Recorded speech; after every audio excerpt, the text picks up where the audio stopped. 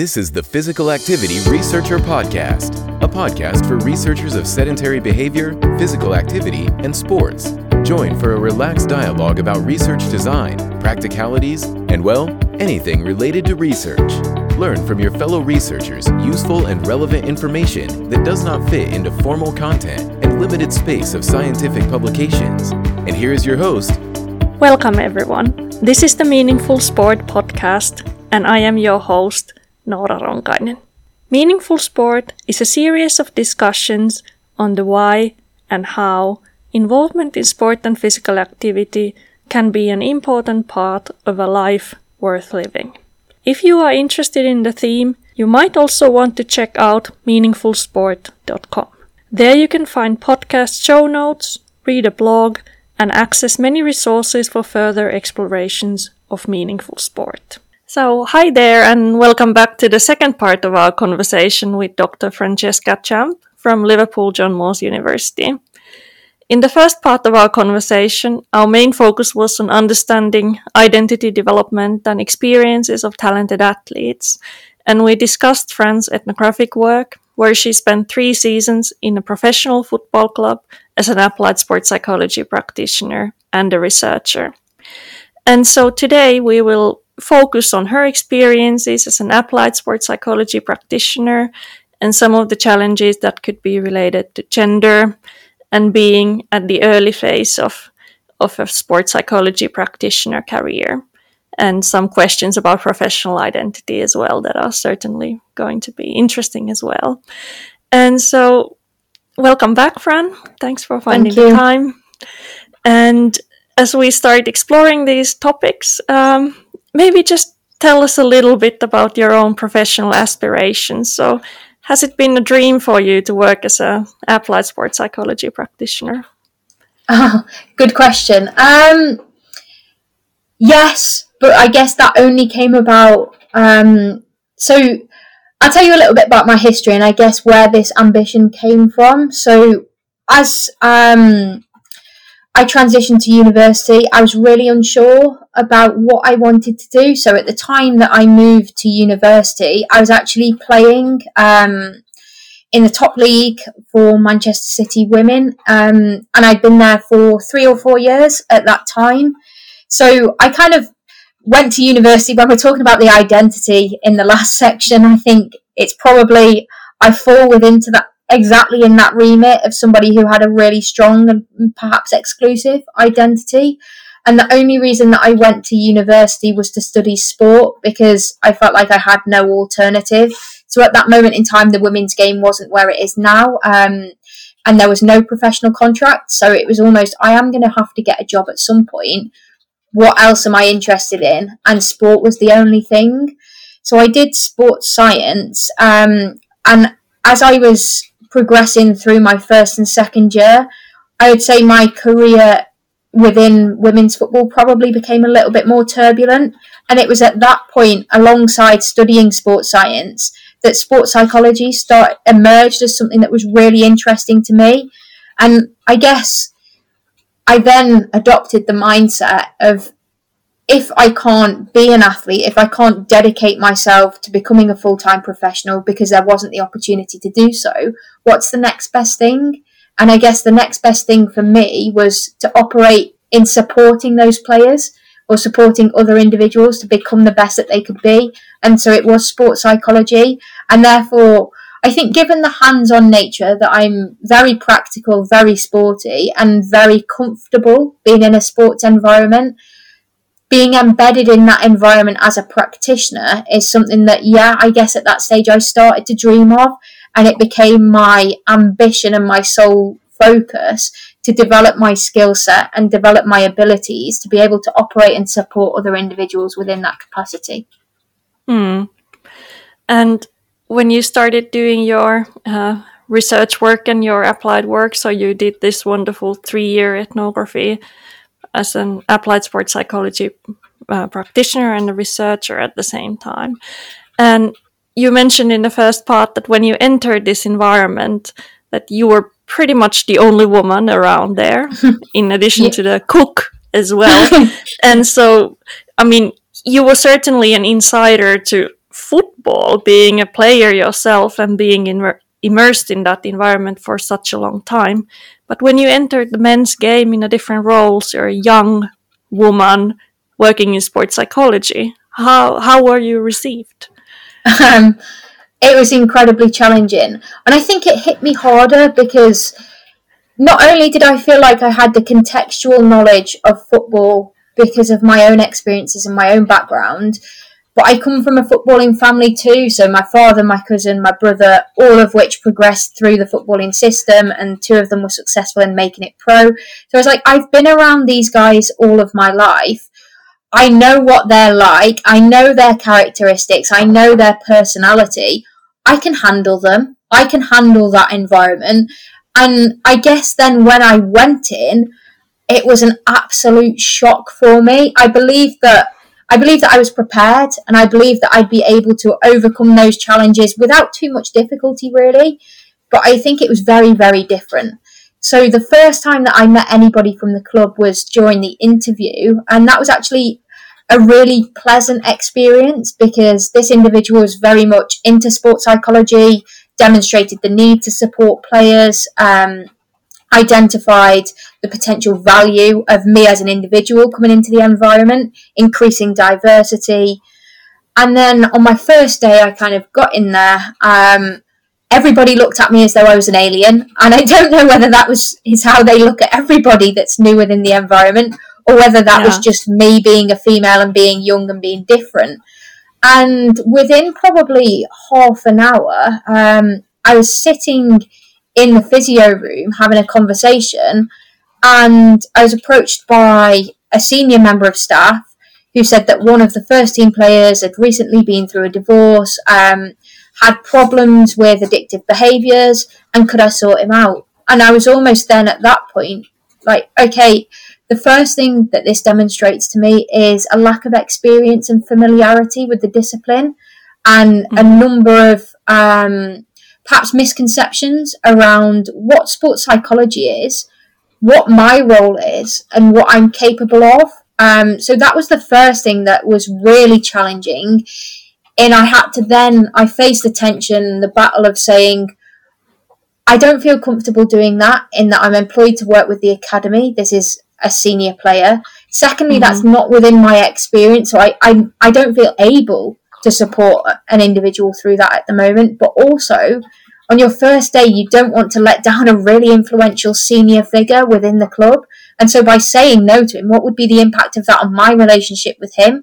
So that was my first experience. And I guess then from there, I was not necessarily well received. They were quite friendly to me generally, apart from one individual who would make everybody a cup of tea rather than me, and it took me about 3 months to be made a cup of tea by this one particular individual. And actually I got on really, really well with the person at the end. So I think it was just for them, it was a huge shock to have me positioned with the environment, working directly with players as a female. I think being young was the second thing that they had to overcome. So many of the staff, they were experienced middle-aged males who had been in the game for a long, long time. And the discipline was something that was also alien to them. So, for example, the first team captain asked me if I was able to read his palm. He genuinely did not know what sports psychology was and wondered if I'd know whether he'd be fit at the weekend. And I thought when he first said it, I thought that he was mocking me, and it turned out that he wasn't. He was being deadly serious. He just did not understand what the discipline was around. And I think those misconceptions, they really shaped my early experiences. So, for example, I've written a paper around doing a session for parents on what sports psychology is, and my role. And I was questioned on my gender as to whether I would fit in. I was questioned about my age, whether I was mature enough to support their child. And I think that came through, they associated maturity with experience and expertise. And for me, I found that really challenging because it was almost, if I was 10 years older, that question wouldn't have been asked. If I was a female, wasn't a female, I wouldn't have had questions around, are you tough enough to work with the male players? It wouldn't necessarily it doesn't matter whether you're male or female, it's your personal qualities and your characteristics. And I think I was judged in a particular way because of my gender. And I think then as well, so I delivered a similar session to the coaches and the staff, and I was asked by one staff, or I was told by one staff member, you don't keep anything confidential in this environment. And the reason you don't keep anything confidential is because as coach, my job depends on results, and therefore I need to pick the strongest 11 each week. So for me, it was almost, how am I going to navigate my way through all of these misconceptions, through all of these challenges, and do my job, do what I'm here for? Because I've been faced with, or I've had a million barriers put up before I can even get to that point. My effectiveness has already been judged without me delivering anything. So, yeah, I think, but what is really important to say is that the ways in which I was received with regards to who I am was by coaches and that was by parents. That wasn't the case with players at all. And I think whilst players were a little bit confused to begin with, and they did ask lots of questions around sports psychology, I think they were intrigued, I think they were interested, and I think they wanted to engage. So very much when I work with players on a one-to-one basis, or one way in which I got to know them was I got picked up from the train station the same way as a lot of the under-18s did, and we all got, it was called the Scholars Bus, and it was almost a 20-30 minute bus ride to the training ground from the train station together.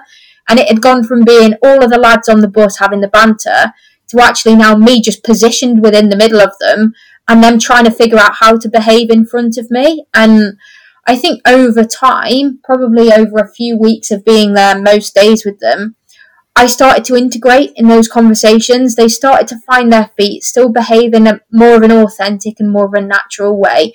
And we had some of the conversations that allowed me to kind of set my foot on who I was within that environment, what my role was, and attain their buy-in.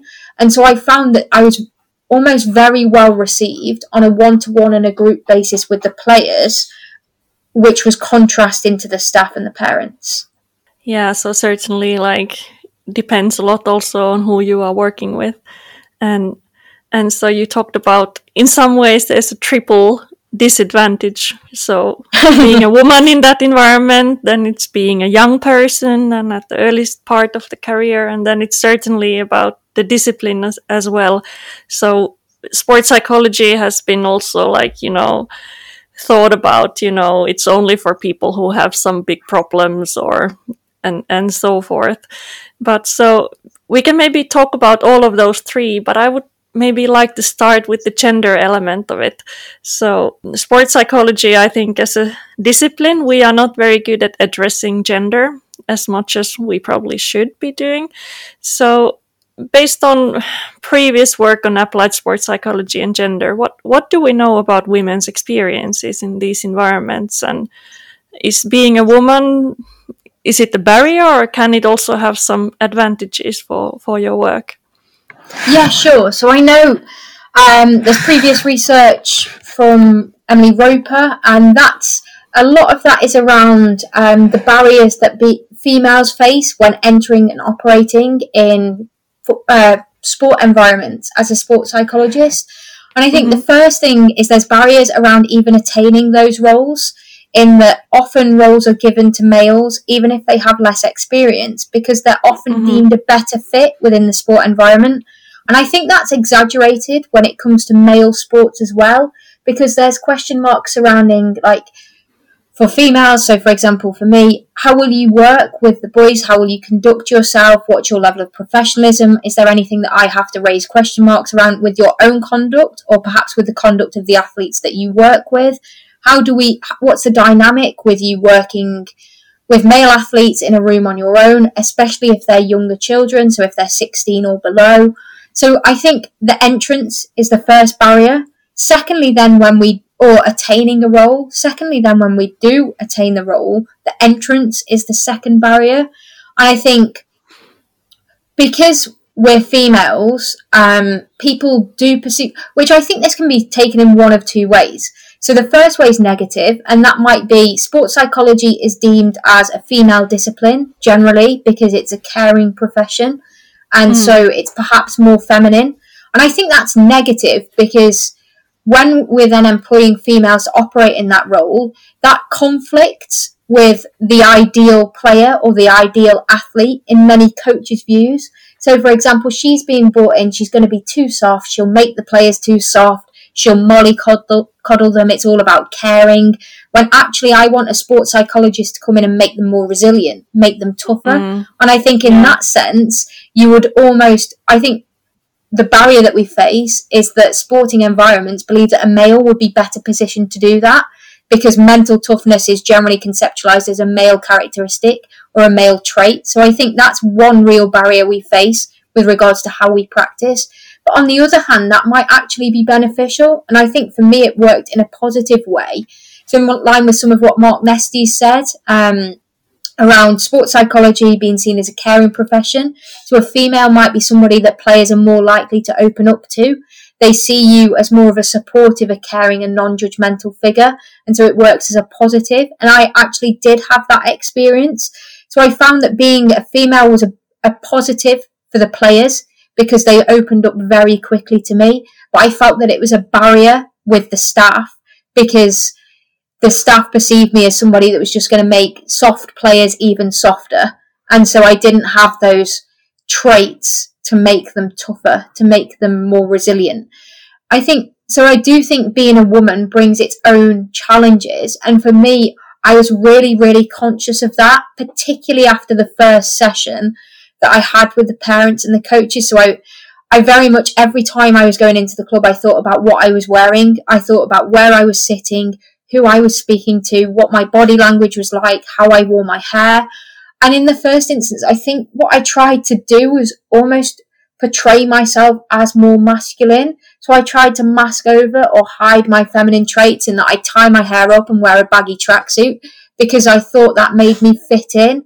And on reflection, I'm not sure that was the best approach, but I think for neophyte practitioners and for females, we face a number of challenges that we have to think about, that we have to reflect on, that males don't face, that males don't even have to consider. They can get up in the morning, they can go into the club in their tracksuit, they don't have to think about where they sit, they don't have to think about how much time they're spending with one particular individual, simply because of their gender or simply because of their sex. So we, as women, we face a range of unique challenges around who we are, how we construct ourselves, and how we are perceived, or the identities that other people prescribe us.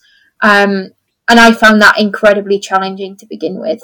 Yeah, you started already talking about the certain ways that you would maybe try to appear less feminine. So I thought maybe just from a theory perspective, and in your article you're writing about using a gender performativity approach. So maybe we can talk just a few words about what that means and how that can be seen in practice and in your research. Yeah, sure. So for me, I've kind of adopted gender performativity as a term from Judith Butler, which kind of says that irrespective of whether we're born as male or female, that shouldn't determine our behaviour. Actually, we learn to behave in particular ways because of society, because of the socio-cultural context in which we exist. And I think that when I describe the way that I try to portray myself as being wearing the baggy tracksuit, that's almost me trying to fit into that particular environment by engaging in something that's traditionally more seen as being more male. And for example as well, so I would, if I was offended or hurt or like struggled a little bit with a situation, I would very much mask over those feelings. I would never have gone into the club and somebody said, "How are you?" and me be like, "I'm not too great today. Actually, I was offended by this yesterday, or I found this experience really challenging." It would be fine. So I would put on a brave face. I would try and demonstrate that I was psychologically tough. But I don't think that's necessarily the case just for me as a practitioner. I would argue that a number of individuals within that environment were also doing the same. So as we mentioned in part one, not all players within that environment actually are these masculine individuals who are really strong, who are able to mask over physical and emotional pain. but I think they were trying to portray that identity. Exactly the same with the staff. Some of the staff weren't these authoritarian, dominant figures that they portrayed themselves to be.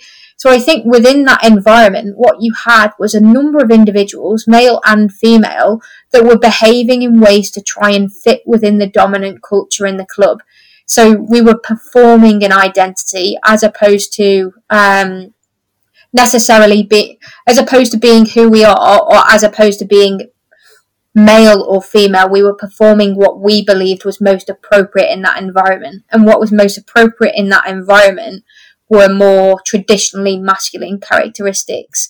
And yeah, so hopefully that gives you kind of a little bit of understanding as to how that wasn't the case initially for me with regards to understanding other people's behaviours. I was very blinkered, and I was really quite narrow, and I thought that everybody in that environment was masculine. They were intimidating me purposefully. They were engaging in these behaviours because that's who they were.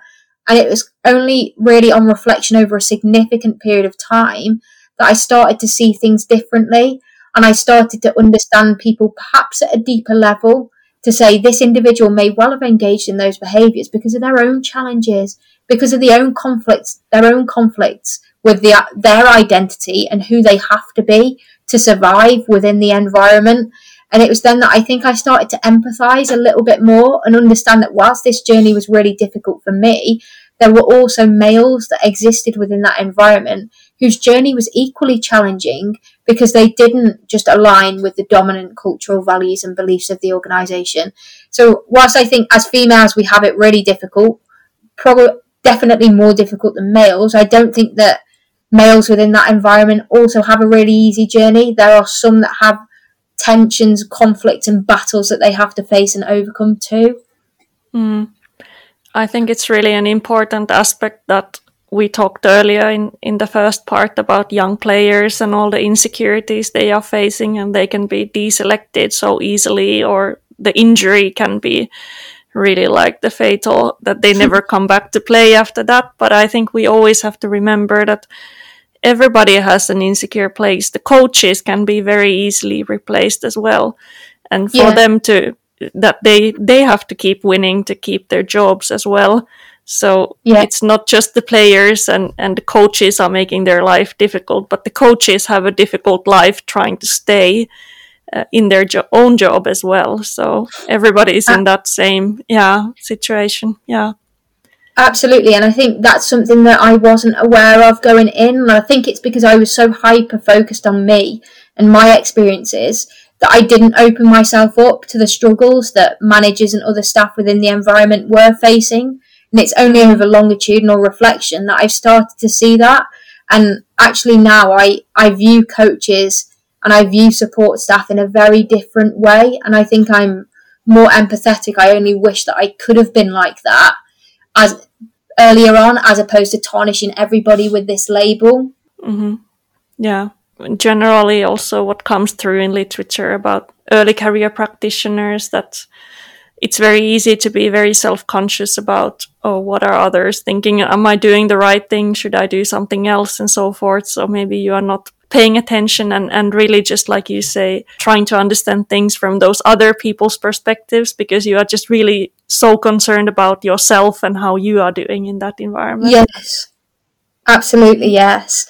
And I think that's probably as well a function of the short-term nature of contracts that staff are housed on, the significant challenges that staff face, and the results-oriented nature of the environment. So I knew that my contract, although it is a practitioner researcher contract, my status or my position within the organisation was very much dependent on how successful the academy were in progressing players through to the first team and the success of the first team each season. So I was very unstable, and everybody else was very unstable. So they were in a constant state of uncertainty. And I think that does make us have that narrow lens on ourselves and perhaps a little bit of ignorance towards others around us in the environment. So I think that's a function of the organisational culture within professional football. Yeah, and you shared a lot about these early experiences and a little bit like a shock landing to this new environment. But you worked there for 3 years is actually quite a long time. So maybe just continue the story a little bit about how things evolved, and were you discouraged about this early start, and so on. Yeah, sure. I think probably after 6 months, I was totally beaten up by the whole situation. Not with players at all. It was really difficult because I was developing strong and meaningful relationships with players, and I was working really well at a group level and at a one-to-one level with players, and I felt like I was really valued by them.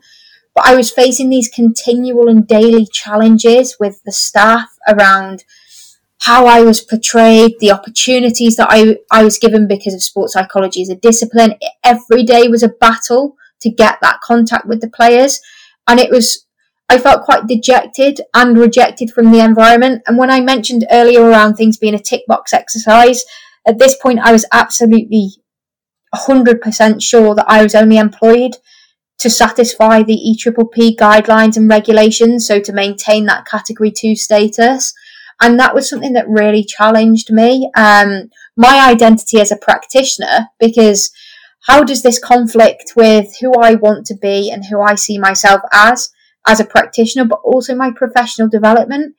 It felt like a little bit like a stunted growth. I'd gone there with a blank canvas, which was challenging in itself, but was hugely positive because it provided me with the opportunity to grow and shape myself and shape how I operated.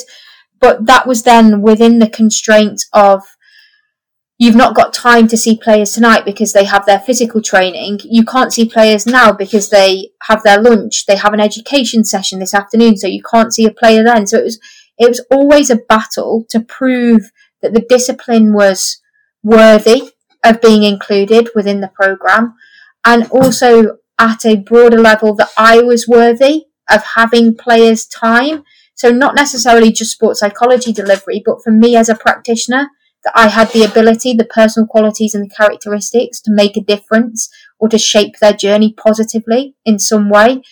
So I think that was a real tension for a while. And then I started to find a happy medium. So the sports science and medicine team, there were a couple of changes, and then we developed a stable team, and that stable team stayed together for around 18 months. And it was a really modern, forward-thinking team where all of us were either working towards a PhD, a couple of them were working part-time towards a master's, but we were all fresh from, yes, you might call it the uni system or academia, and we all wanted to positively introduce what we'd learned and shape the journeys of players using, I guess, more modern methods. So we saw the value of sports science beyond just coaching.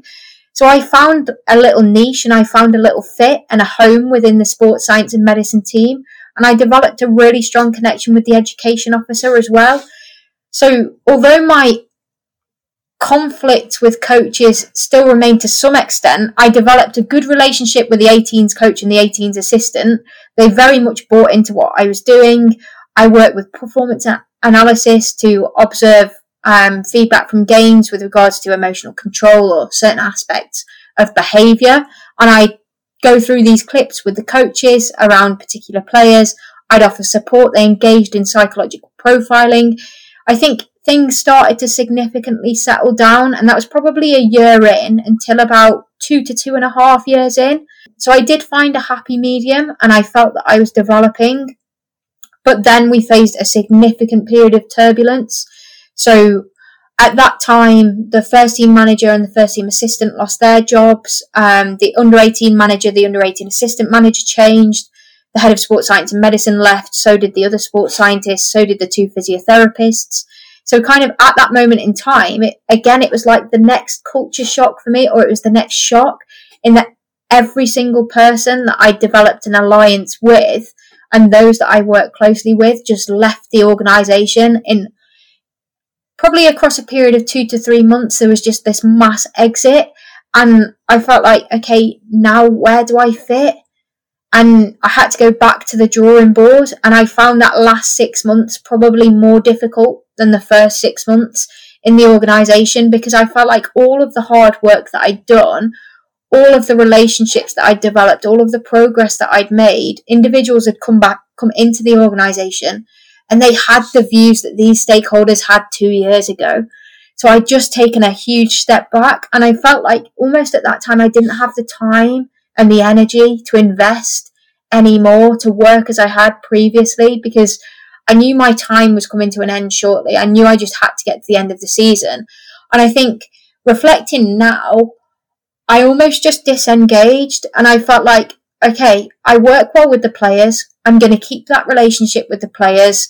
The staff that I work really well with have now exited the environment. I don't have the resources. I don't have the energy to battle again. So I'm just going to keep my head down, and I almost distance myself and my identity as being a part of the organisation, and just accepted I'm happy to feel like an outsider. I'm happy not to fit in. I'm almost okay and I'm comfortable with that, which I wasn't previously. I so very much wanted to be a part of that working team, and I so very much wanted to fit within the organisation. And it got to the point there where I did fit. Everything changed again, and I was like, I'm okay now. I don't feel the need to align myself with the behaviours and with the attitudes of the organisation. I'm more comfortable in who I am. I'm a little bit more experienced now. Perhaps also, like, I have broadened my identity. I have other sources of meaning from a professional perspective. And so I'm okay. If I do face those challenges, I'll overcome them. I'm not going to fight against them. And I think that's how I exited the organisation, feeling like the relationship I had with the players was really strong, and I still communicate with some of them now. And I still have a really strong relationship with some of them now. But my relationship with the staff, the new staff that came in, I guess I didn't invest time and energy in getting to know them, in getting to change their perceptions on sports psychology. And I think, unfortunately, that's probably then continued to now, in that the club have had 1 or 2 sports psychologists embedded within the environment since, that have only been very short-term appointments. And the revolving door of sports science and medicine team has continued, in that I'd say the average duration that a sports science or medicine team member within that organisation is now is 1 season. So almost I feel a little bit of regret that I didn't try harder for the legacy of the programme and the legacy of the discipline within that club, because players really needed it. But I didn't have the time and energy. I didn't have anything left to give, if that makes sense. And I mean, after that, after completing your PhD, you had full-time lecturing positions in 3 different universities. So did you continue doing some applied work on the side, or are you planning to do that in the future? Yeah, so I did. So really interestingly, for a while, I wasn't embedded in professional football. So I actually went and worked with senior male players on a consultancy basis. So I developed a network of clients that I worked with very much distant from the professional football club and from the professional football organisation. And I found that it almost gave me the break that I needed. And it's only really more recently that I've been almost wanting to get back in and embed myself back within that sporting environment, that professional football environment. And so in November, end of October, beginning of November, I was appointed as first team performance psychologist for Liverpool Women. And that's been really interesting, in that I've gone back to being embedded. So it's 1 day a week that I'm embedded within the organisation, and I'm probably supporting athletes a good 3 to 4 days outside of that 1 day. So I feel like, although I'm only in 1 day, it's quite a lot of engagement with the athletes, with the staff, feeling like part of that club environment again, part of that football culture. But what's different is that this time it's senior, so that adds different challenges and a different perspective, and it's female athletes as opposed to male. And I've actually I don't know whether it's because it's a kind of break from academia, but I really enjoy that hybrid role. I really enjoy being positioned within that environment. It has its own unique organisational and cultural challenges with regards to sports psychology delivery, but I found it a lot more. I found staff and players significantly more receptive to me and my role immediately, and I haven't had to face any of those battles, which has just been, it's been amazing, really. Right. Yeah. So, I mean, you've shared about your journey and moving from being a player yourself to being a practitioner, applied practitioner, and a researcher as well, and all those challenges you had at the early part of your practitioner journey. So maybe just reflect a little bit, since our topic is on meaning. So what are the types of meaning that you get from working as a practitioner, applied sports psychology practitioner, and why is it meaningful work for you despite all these challenges that might be there? I think the meaning that I take from it is making a positive difference to somebody's life, to somebody's experience. And that sometimes conflicts with the results-driven nature of working at first team level. But for me, seeing somebody in a better place than they were 2-3 weeks ago or even 6 months ago is hugely rewarding. And because of my own journey as a professional performer, I think I know what I went through, and knowing that I had no support network there and trying to balance and manage what it means to be in that environment, what it means to be a human, with all then the added pressures that they have of being an athlete, knowing I take meaning from knowing that I'm somebody there that they can confide in, that's hopefully empathetic, and that certainly doesn't judge them, that's there to listen to them, and that will always be there for them. I think that's where I draw my meaning, making a positive difference to their life, I guess. Yeah, and as you mentioned, and what you talk about in your writing as well, that in this kind of environment, there aren't so many people who really are there for them as people, and not just in terms of like, you need to perform next week, or you're in a different role compared to coaches, for example. Yeah, it's really been a very interesting discussion. I think from the first part, to come back to that discussion, we talked about the concern for these young people who are not going to stay in the talent pathway, or who will then become deselected, and you talked about working towards for them to have some kind of experience in football that they can cherish, and they can find some value from that, and maybe develop some life skills that they can take with them, and that would be part of what you want to achieve as a practitioner as well.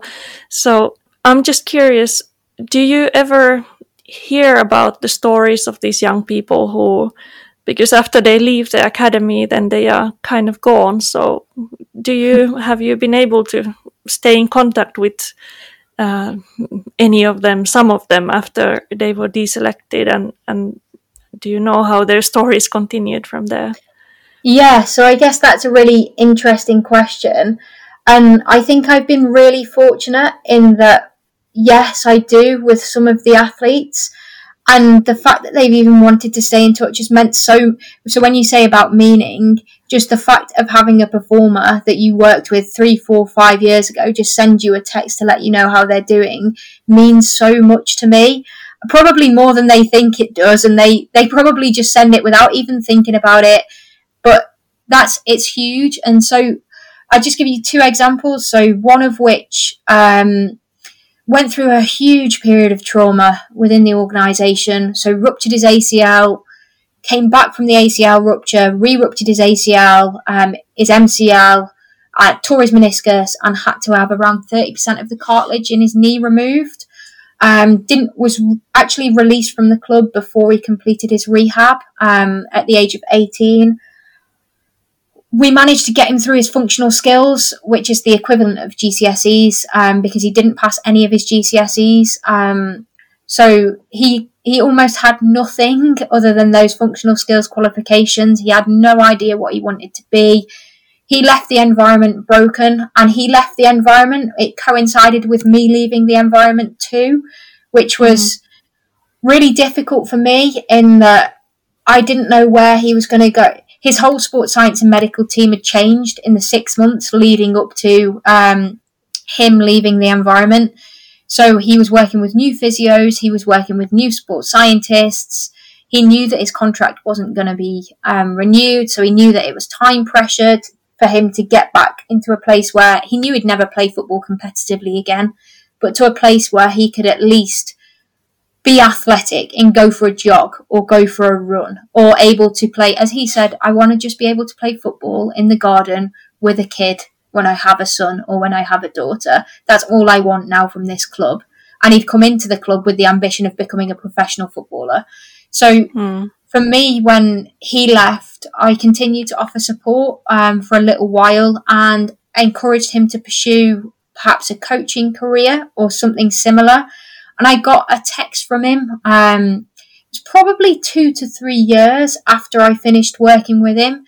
And it was just simply like, hi, Fran. Just want to let you know I've got my first job coaching in the community with a really popular or a really high profile professional football club, which I won't say. And then it just said after that, full stop, thanks for everything. And then like a football emoji and a thumbs up. And it was nothing more than that. But I guess just to know that he'd navigated his way to a new opportunity, to something that he wanted to do, he'd finally got there in the end, was huge for me, and was really reassuring. And I guess the other option that I give you is one player who was a really educated young player who wanted to pursue different pathway to the sports science BTEC that players were allowed. He was released at the age of 18, went on to play part-time, completed an undergraduate degree in sports business, completed a master's degree, and is actually now doing some form of sports media and journalism on young players' pathway and the need to support young players in developing dual careers or developing alternative sources of meaning outside of just becoming a professional footballer. And he draws upon his own experiences. And again, for me, that's hugely rewarding to see, just that he will look back on that journey. And although it's one of pain and one of sorrow and one of perhaps rejection, he's using that platform now, and he's using some of the things that he wasn't able to do to shape the experiences of others, based on probably a lot of the conversations that me and him had during that 2 years when he was a youth scholar. So although both of which are really sad stories when you think about it, and the experiences they've had are incredibly traumatic and negatively shaped their well-being for a long time, to see now, like 5-6 years on, that they're both thriving is, it sounds really cringy, but actually does mean the world to me. Yeah, thank you for sharing the stories. I think it's so important to be able to really like hear those stories about what happens after that, because quite often it's like, you know, when the players are deselected, then they are gone, and you know what happens to them. But yeah, those ones that we don't know, I guess there may be that the outcome may be very different, in that they may have experienced a period of mental ill health. I don't know where they'll be working, what they'll be doing. So I can only give those two stories because they're two players that are frequently in touch with me. But it's, the unknown is slightly concerning. And I think we should do something at governing body level to track these players and their journey longitudinally. Yeah, absolutely. And for researchers to do work on understanding that much better as well. Yeah. Yeah, 100%. Yeah. I think I've taken enough of your time. I've really enjoyed this conversation. We had the pleasure to work together, and I enjoyed it immensely. But even like after having a lot of conversations before, I again learned a lot. And yeah, it's really lovely to hear about all those meaningful things that you shared as well, in addition to the dark sides that we started out with. So yeah, thank you so much for the conversation. Yeah. Thank you for giving me the opportunity. It's been really lovely to chat to you. Thanks for joining us this week on Physical Activity Researcher Podcast. If you like the show, make sure you never miss an episode by subscribing or following the show on Twitter. This podcast is made possible by listeners like you. Thank you for your support. If you found value in this show, we would really appreciate a rating on Apple Podcast or whichever app you're using. Or if you would, in a real old school way, simply tell a friend about the show. It would be a great help for us. We have a fantastic lineup of guests for forthcoming episodes, so be sure to tune in. Thank you all for your support and have a great day.